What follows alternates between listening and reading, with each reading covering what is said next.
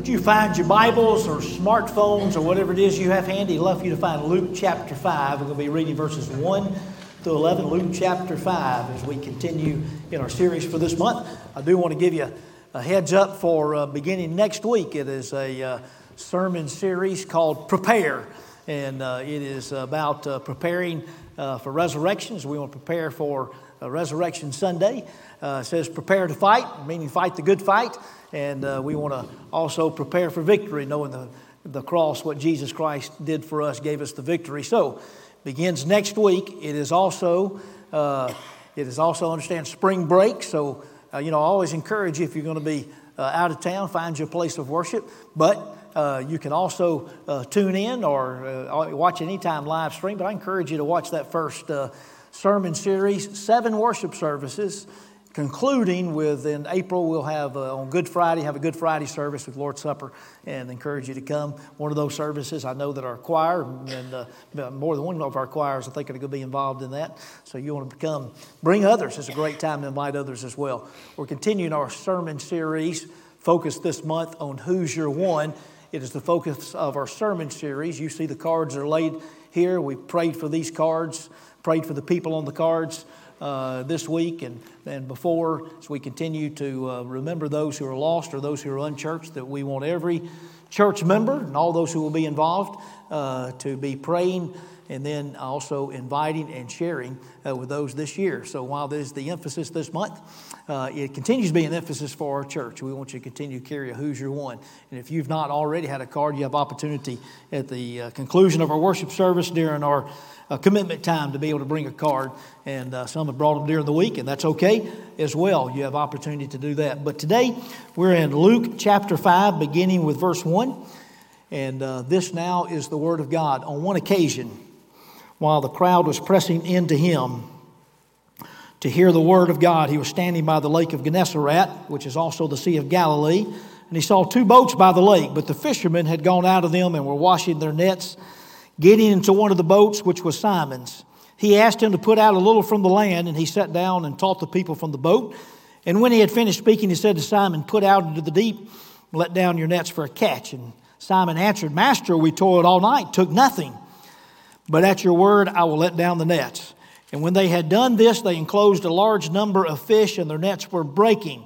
They signaled to their partners in the other boat to come and help them, and they came and filled both the boats so that they began to sink. But when Simon Peter saw it, he fell down at Jesus' knees, saying, "Depart from me, for I am a sinful man, O Lord." For he and all who were with him were astonished at the catch of fish that they had taken. And so also were James and John, sons of Zebedee, who were partners with Simon. And Jesus said to Simon, "Do not be afraid. From now on you will be catching men." And when they had brought their boats to land, they left everything and followed him. May the Lord bless the reading of His holy word today. Well, speaking of boats, I've actually bought 2 boats in my life. One of those I bought when I was the summer before my sophomore year in college. Now, it must not have been a very smart thing, because when fall came and it was time to buy books, I did not have money to buy books because I'd bought a boat during the summer. It took a couple of paychecks and a few weeks finally to be able to buy the books. But isn't that what sophomore means? You still got lots to learn. I still did and do. I bought another boat just before we were married. Just before Kelly and I were married. Kelly says that was because so that I would not have to ask permission. I may not have thought it at that time, but a couple of years later we moved away and to go to school, and the boat that needed some work on it, as you know what happens when you buy very used boats, sat in a family member's backyard until finally an uncle of mine bought it, put a new motor on it. So, 2 best day in a boat owner's life. The day you buy a boat, and the day you sell the boat. Yeah. The 2 best days in a believer's life? 2 best days in a believer's life: the day that you ask Jesus Christ to be your Savior and Lord, and the day that you decide that you're going to turn everything over to Him and make Him Lord unconditionally of your life. Now, for some people, that's the same day, for some of those who follow Jesus. After all, when we ask Christ to come in, He's not only to be our Savior, but He is to be our Lord. For many, those are different days. For some believers, it is that they've asked Christ. Jesus becomes genuinely the Savior of their life, but it's not until some time later in which Jesus becomes actually Lord of their life. And for many who are genuine believers in the Lord Jesus, But the Lord Jesus never becomes Lord over everything. Consider that at least 7 of the disciples were fishermen. And lots that we can learn about fishermen. We've talked about some of that last week as well, as we saw another incident in these disciples' life as well. But lots of qualities there for serving the Lord. It takes adventure, patience, determination, great deal of faith. They must work together, help one another, get the job done quickly and efficiently. Fishermen have always been a good example of evangelism and discipleship, and it is true here in this story as well. Today, I want to tell you a little bit different today. There is no punch list of 3 to 5 things of how to do this or how to accomplish that. Instead, these 11 verses that we've read may be a story that you know well. We're going to kind of float along a little bit through the passage, or maybe motorboat through and see what it is that we might be able to learn from the passage and learn from what's going, from observations that we are looking at. Now, saying that, we're not taking these verses lightly at all. No, not at all, because as we look at them, we might discover that as we pay attention to what's taking place, these verses may have a great impact and change or transform our way of serving Christ if we let it. Now, this may be the third meeting of at least 3 of these disciples, third meeting Jesus had with Andrew and Peter and John.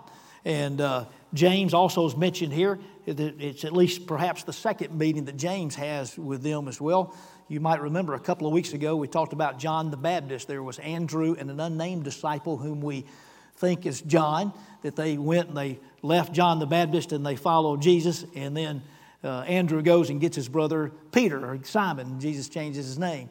And then the one we talked even about last week, Jesus walks along the Sea of Galilee and sees these same 4 and say, "Follow me and I'll make you to become fishers of men." And that was in Mark 1, and now we're in Luke 5. And as we look at Luke 5, this perhaps is even a different experience that takes place. It's a third meeting perhaps. Now understand this could be more details given to that other meeting about the Sea of Galilee. But I think there's enough different details that perhaps this is another meeting of these 4 men who were in business together. The JJS&A fishing business. That is James, John, Simon, and Andrew Fishing Company.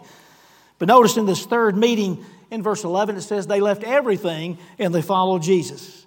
Now Jesus was teaching often around the Sea of Galilee, and it's perhaps that these 4 would-be disciples, or those who began to follow Jesus, listened to Jesus as often as they can. And it may be they've even be sure now that they find themselves taking care of their nets and fishing and coming in while Jesus is teaching again. But after all, they couldn't be with Jesus all the time. They had a fishing business to run.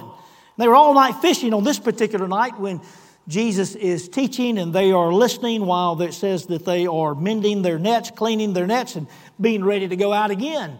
And my goodness, there's lots we can learn right there about perhaps continuing to be tenacious in the things even when we are unsuccessful in our discipleship or in our soul winning or being fishers of men. Even when not successful, we need to continue on.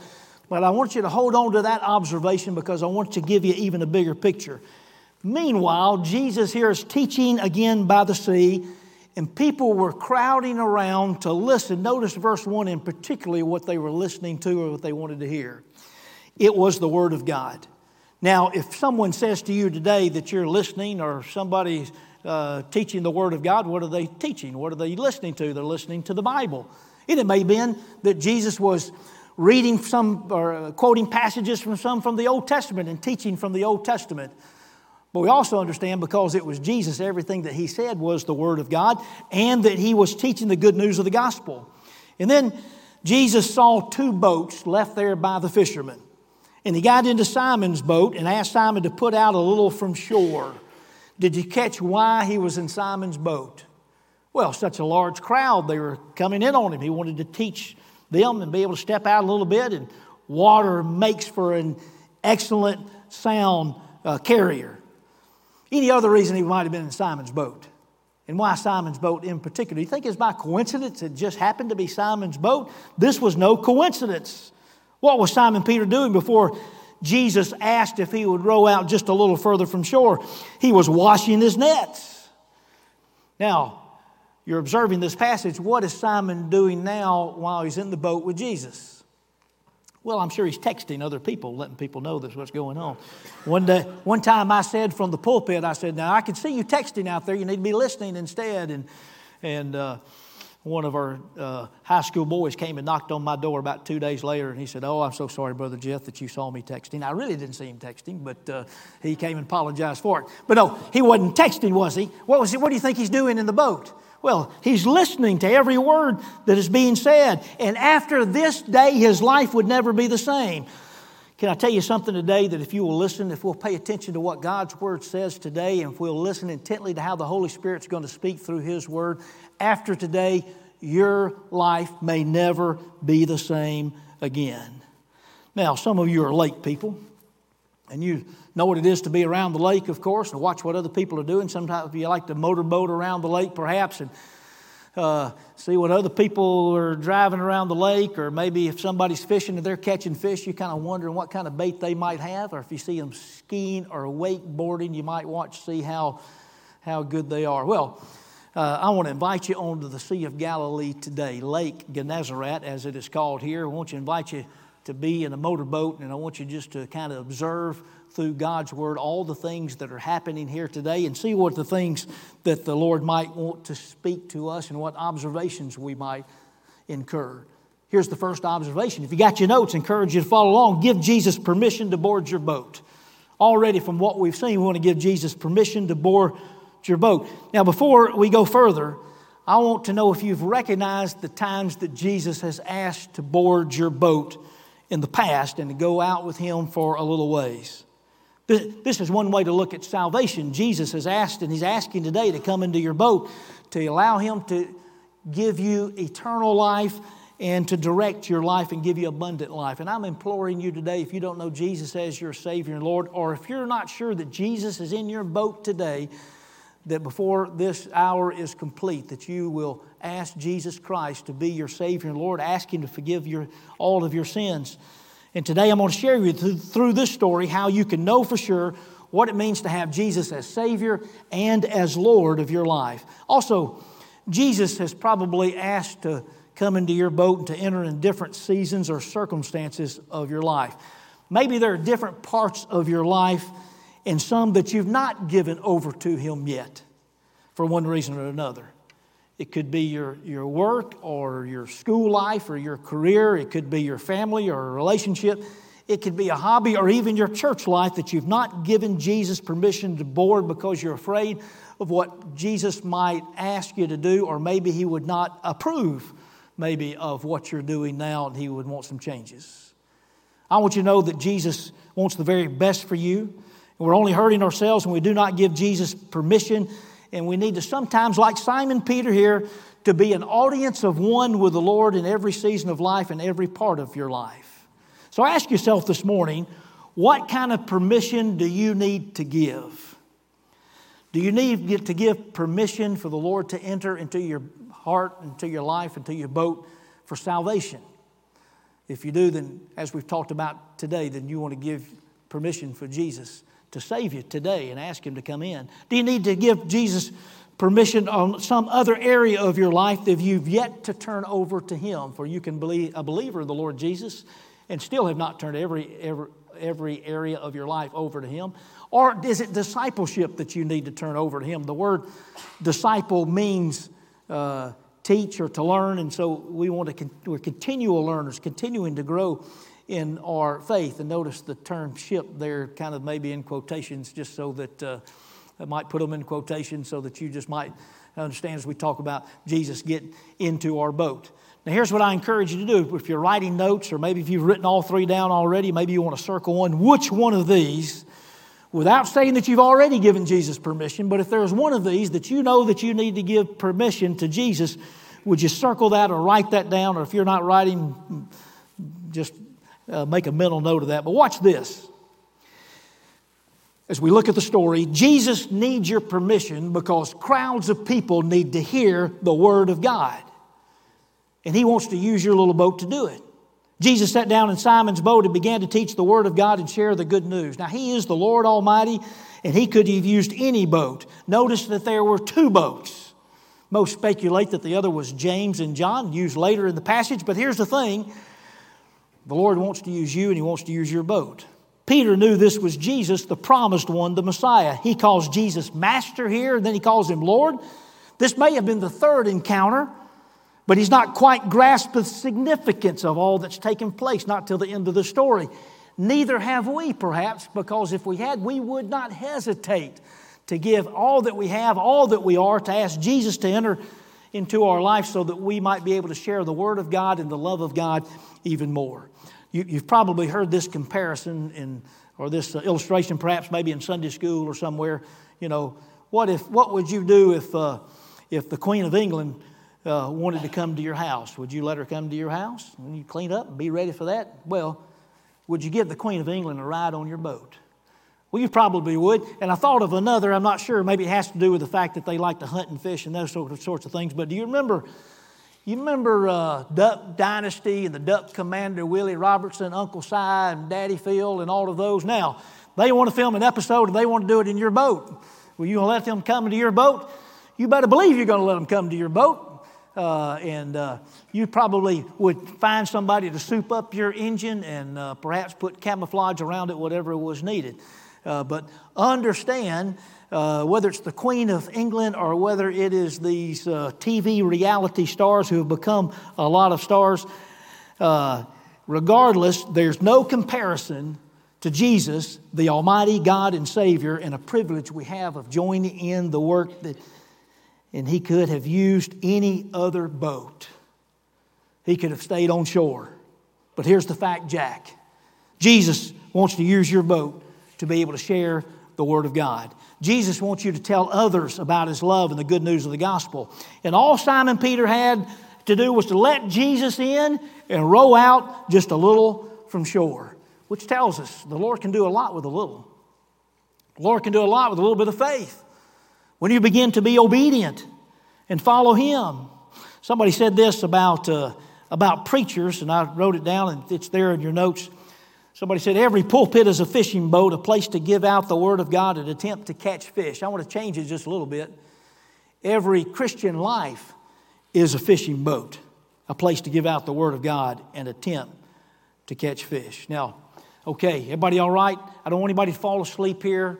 No, and try not to leave. Listen, hold it if you can, because if all you've listened to so far, you may think this following Jesus is fairly easy. All we've got to do is row out a little bit. But there's a warning coming out here for you in just a minute. I actually had a church member say to me, "Oh, I just love our church. I can come to church every Sunday and nobody ever asked me to do a thing." I thought, come on now. You've not paying attention. You're not listening. By the way, everybody okay in their boat so far? Can you see okay? And how's the wind? Getting hot? What do you see next in your boat? Jesus is through teaching, isn't He? And He turns to Simon, and he and Jesus are in the same boat. Simon Peter's probably feeling pretty good at this point. I mean, watch him. He's grinning ear to ear. Jesus used his boat to share the wonderful news of salvation, the Word of God, and he was a part of it. Now, you remember that water's a good, excellent sound carrier, don't you? Did you overhear what Jesus said to Peter? It's in verse 4. Peter, I need you put out into the deep water. Now, here's a warning.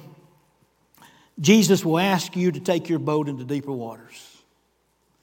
Yes, you need to give Jesus permission to enter your boat. Without Jesus, we're dead in our trespasses and sin. Ephesians chapter 2 tells us that we are dead sinners without Jesus, but with Jesus we are living saints. And yes, Jesus can do a lot with a little bit of faith and obedience. And He'll help us to grow. He'll increase our faith. And He'll make us stronger believers. But let there be no doubt.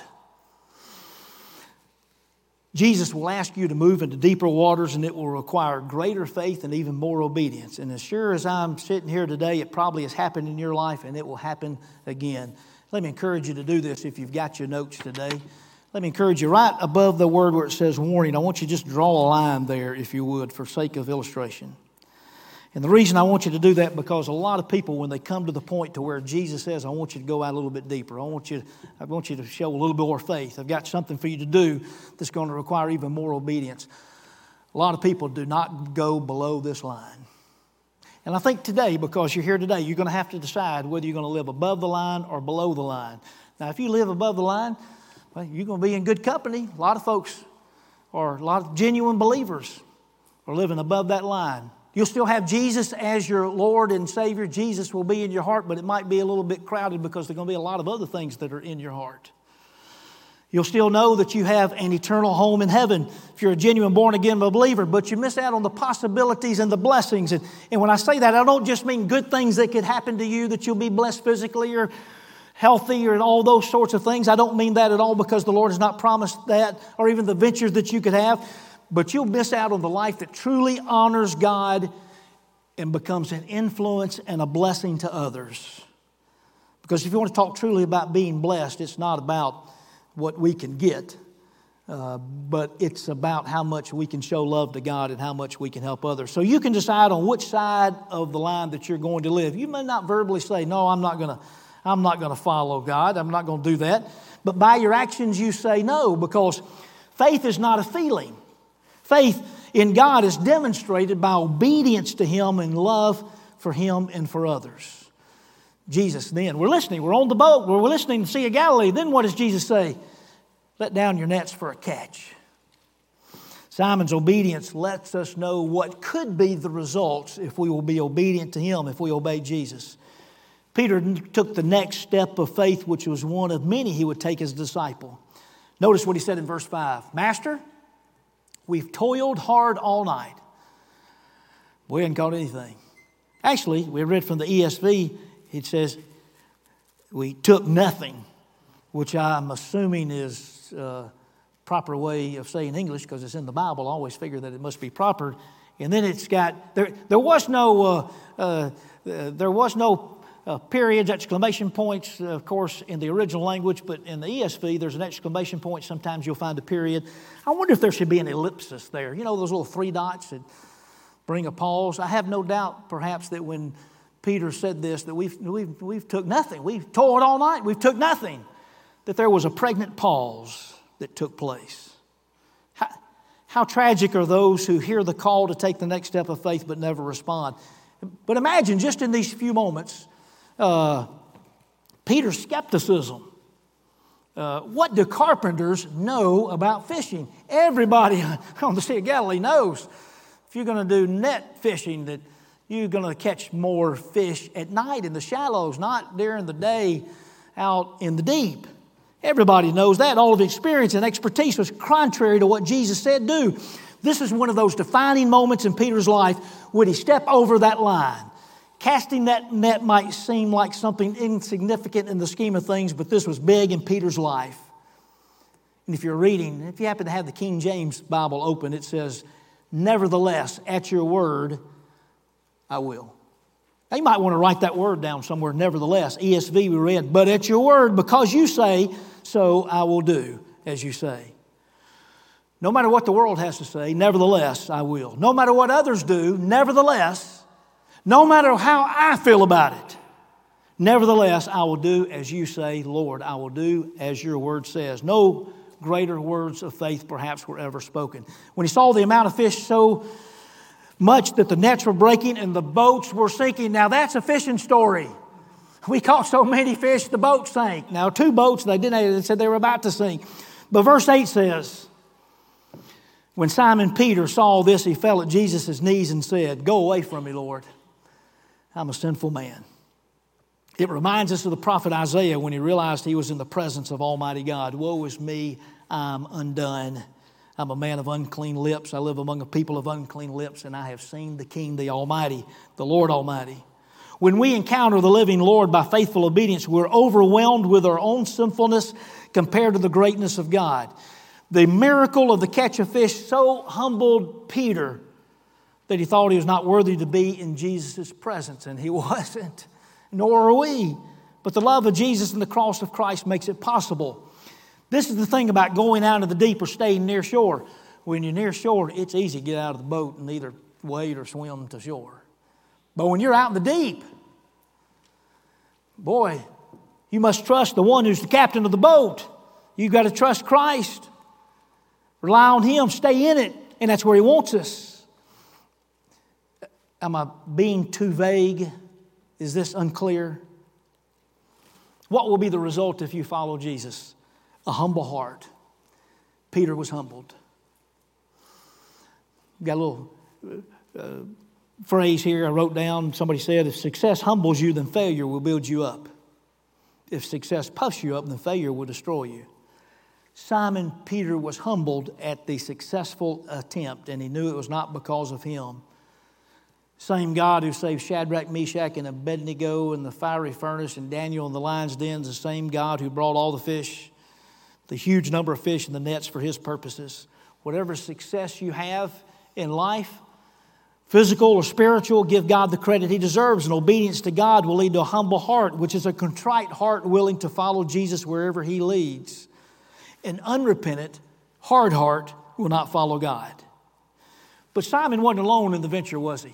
Somebody else is in the boat. Did you notice? Look at verses 6 and 7. Notice how many times it says they or there. When they had done so, and their nets began to break. Likely it was Andrew, Simon Peter's brother. What happened? They called over their partners. Verse 10 tells us it was James and John, and they came over to help. Both boats were filled and began to sink. Verse 9 says that they were astonished. Wait.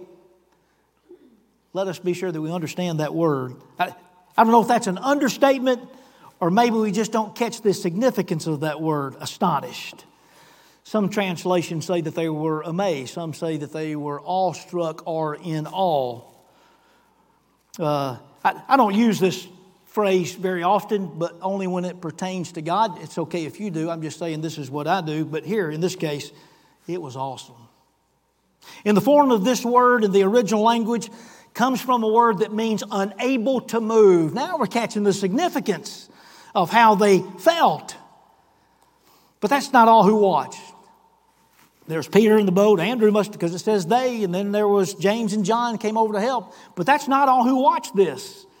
How about the crowds that Jesus taught? Were they watching? Well, maybe. Luke doesn't actually tell us if they were watching or not. But somebody else is watching. Who is it? Go take a look. Do you see? It's you and me. Remember, we got into the boat just a few minutes ago. We're watching what's taking place. And as we're watching via the Word of God, watching and seeing and even listening to what's taking place, also we are astounded and we see all that's taking place and we want to pay attention and the Holy Spirit's touching our hearts so that we say, wow, this is awesome. This is of God. I want to be a part of it. I want to follow like Simon and I want to see Jesus do amazing things.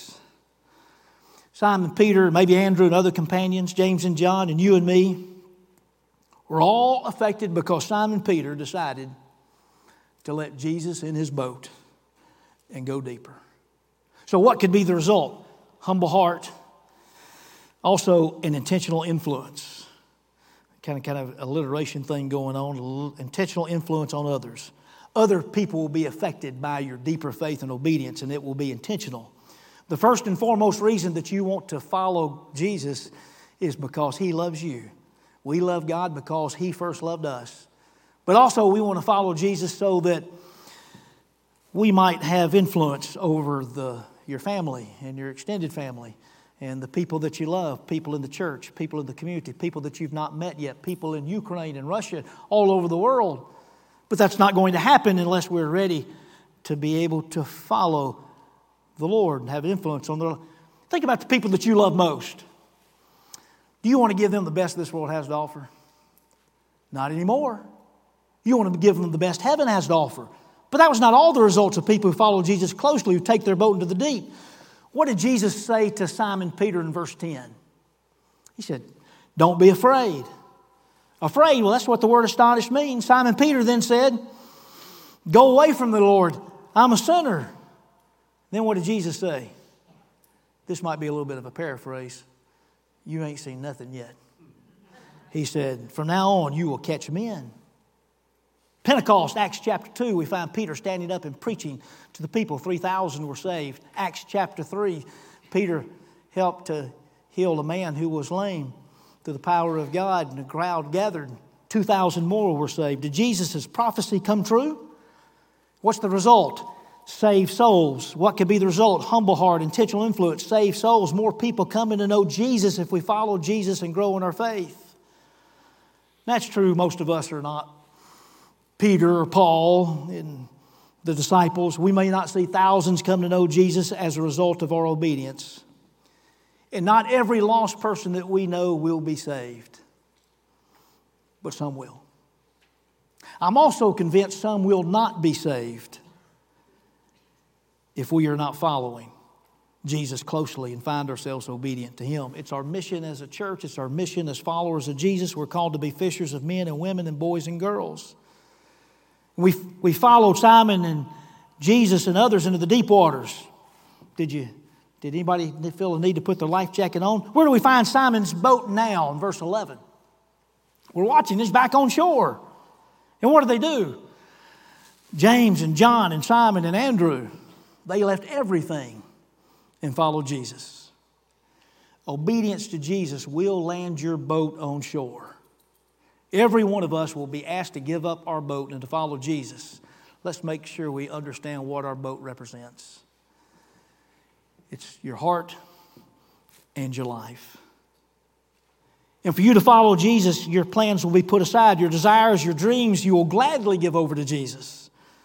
My life and yours is to be a blank page to be able to say, Jesus, write on our hearts, your plans, whatever it is that you want us to do. Speaking of the lake, there was a businessman who lived at the lake. And he noticed that there was a gentleman kind of dressed humbly, fished every day on the shore not too far from where he lived. And he noticed he always had a pretty big catch of fish. One day he struck up a conversation with him, and actually they kind of became friends and talked many times. And then one day the businessman said to the humble fisherman, he said, he painted for him the idea. He said, why don't we go into the fishing business together? He said, I'll bankroll, I'll buy you a boat. He said, you go out and catch the fish. If you catch enough fish, we'll get a fleet of fish. And we'll put them on many different lakes. And you'll have a whole fleet of fish, whole fleet of boats, and lots of fish to sell if we continue to be successful. It won't be too long, I believe. I'm a businessman. It won't be too long before you can retire and do whatever it is that you want to do. And the fisherman said, you mean I'll be able to do whatever I want to do? The businessman said, anything that you want to do. And the fisherman said, you mean like come out here to the lake every day and fish by myself? Simon, Peter, Andrew, James, and John, all they knew was fishing. They were young men whose dreams had come true, for they had their own businesses on their own boats. Come on, men, some of you can relate. It's what you dream about fishing on the weekend or maybe after you retire. Or maybe there's some other dream that you have that you'd like to do. Or ladies, some that you like to do. Or students or boys and girls. Here are the things I really, really want to do. But if you follow Jesus, He's going to ask you to give it all up. And you're going to gladly be able to give it all up so that you might be able to follow Him, to make your life better, not necessarily easier. This life is not for the faint of heart, but for those who want to grow in their faith. We give up our heart's desire in life for Jesus. That's what the Apostle Paul meant when he wrote in Galatians 2:20, I no longer live, but Christ lives in me. But when you give it all up, He may give it all back to you. You may be able to fish for the glory of God. He may want you to play golf. He may want you to travel. He may want you to be able to work the job that you always wanted to work, all for His glory. But here's where the trust factor comes in. You must trust that He wants the best for you and the trust that He wants to use you and grow you to be more like Jesus. My greatest fear this morning is that my words are inadequate to convince you that this is necessary. This is biblical. This is what Jesus asked of each one of us. Are you ready to have one of the best days of your life? Well, give your heart and life over to Jesus. Make Jesus the Savior and Lord of your life. Ask Him to forgive you of your sins and to come into your heart. Or, as a believer in the Lord Jesus, give it all over to Him. Make Him Lord of everything and follow Him wherever He leads. To remember that your boat is your heart and your life. Let's pray together. Gracious Heavenly Father, as we come to You today, we thank You for Your presence in this very place. We thank You for the worship that has been brought, the reading of Your Word. We continue to pray for those all over the world today. And Father, we pray for those right here in this room. We pray, Father, that we may be ready to give our life over to You for salvation. Father, if there's someone here listening today, somebody that's here and present today that doesn't know you as Lord and Savior, we pray that that may be the case. Father, we pray that we'll be ready to turn everything over to you. Parts of our life that we have not turned over to you are discipleship, that we may be ready to learn, to be taught, become more and more like Jesus, so that your name might be exalted and so that more people might be able to hear the good news. Father, continue to be at work in this time. It's in Jesus' name we lift these prayers. Amen.